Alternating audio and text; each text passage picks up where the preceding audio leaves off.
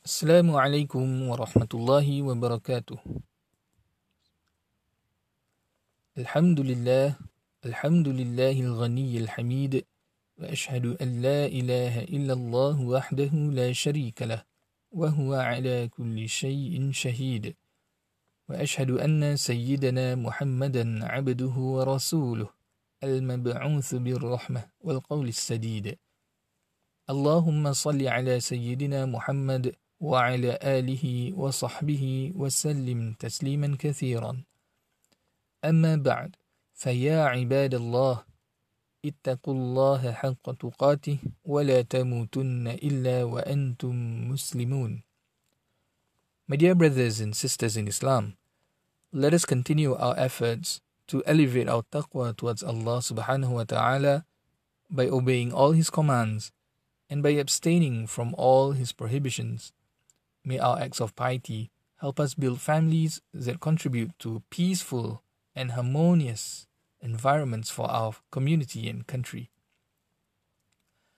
My dear brothers and sisters, last week's sermon emphasized on how the presence of fathers is very important in their children's lives. The active roles played by fathers provide a form of guidance for children to grow up with noble characteristics and pure morals. This week's sermon will focus on the spirit of ihsan when dealing with our family members. What is ihsan? One of the meanings of ihsan is to perform acts of kindness to others with utmost sincerity. Allah subhanahu wa ta'ala says in Surah Al-Qasas, verse 77, أعوذ بالله من الشيطان الرجيم وابتغ فيما آتاك الله الدار الآخرة ولا تنس نصيبك من الدنيا وأحسن كما أحسن الله إليك ولا تبغ الفساد في الأرض إن الله لا يحب المفسدين صدق الله العظيم, which translates to, but seek through that which Allah has given you the happiness of the hereafter, and do not forget your share of the joys of the world, and do good as Allah has done good to you, and do not seek to spread corruption in the land. Indeed, Allah does not like corrupters.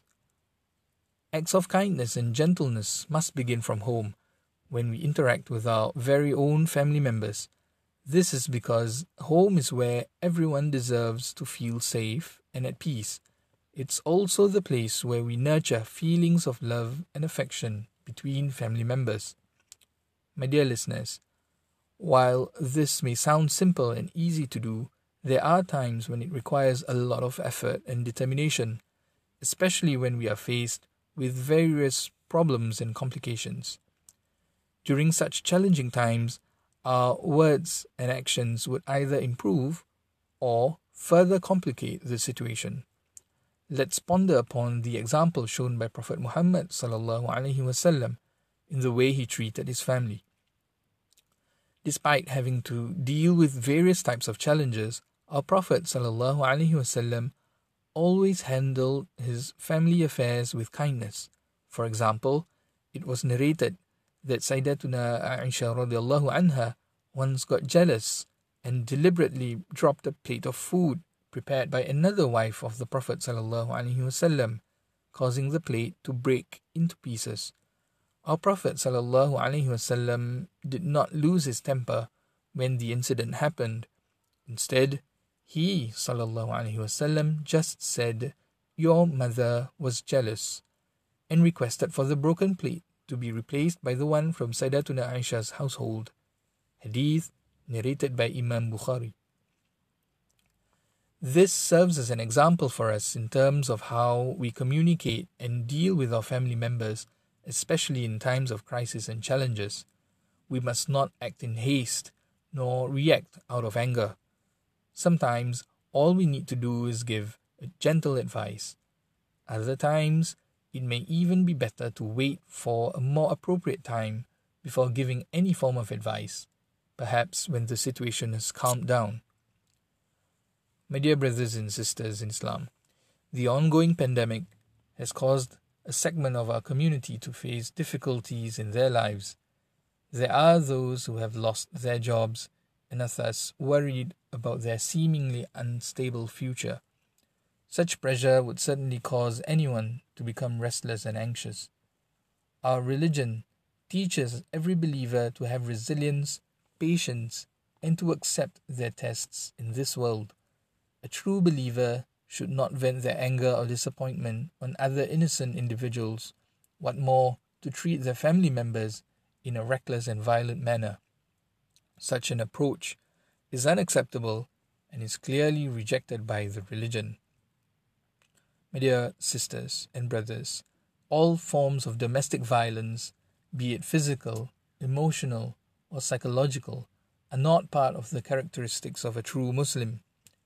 Our Prophet Muhammad ﷺ said, "The best of you are those who are the best towards their families, and I am the best to my family." Hadith narrated by Imam Tirmidhi. This is where we can all play our part to overcome family violence. If we hear or know of anyone facing domestic violence, we should report such cases to the authorities, for example, the Ministry of Social and Family Development or MSF.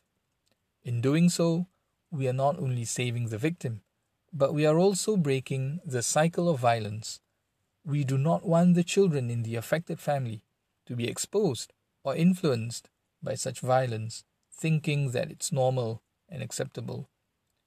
My dear listeners, in line with this, Casa Rawdah is having a donation drive.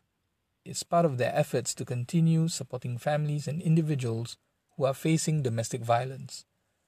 Our contribution will help the affected families as well as give them the opportunity to start a new life. Let's contribute to this effort by visiting Casa Rawdah's Facebook or Instagram page for more information. Let us work towards cultivating love and affection amongst our families by being kind to them and make our homes become oases of peace in this world, on top of the means to achieve eternal peace in Allah's paradise in the afterlife. Ameen Ya Rabbal Alameen. أقول قولي هذا وأستغفر الله العظيم لي ولكم فاستغفروه إنه هو الغفور الرحيم. السلام عليكم ورحمة الله وبركاته.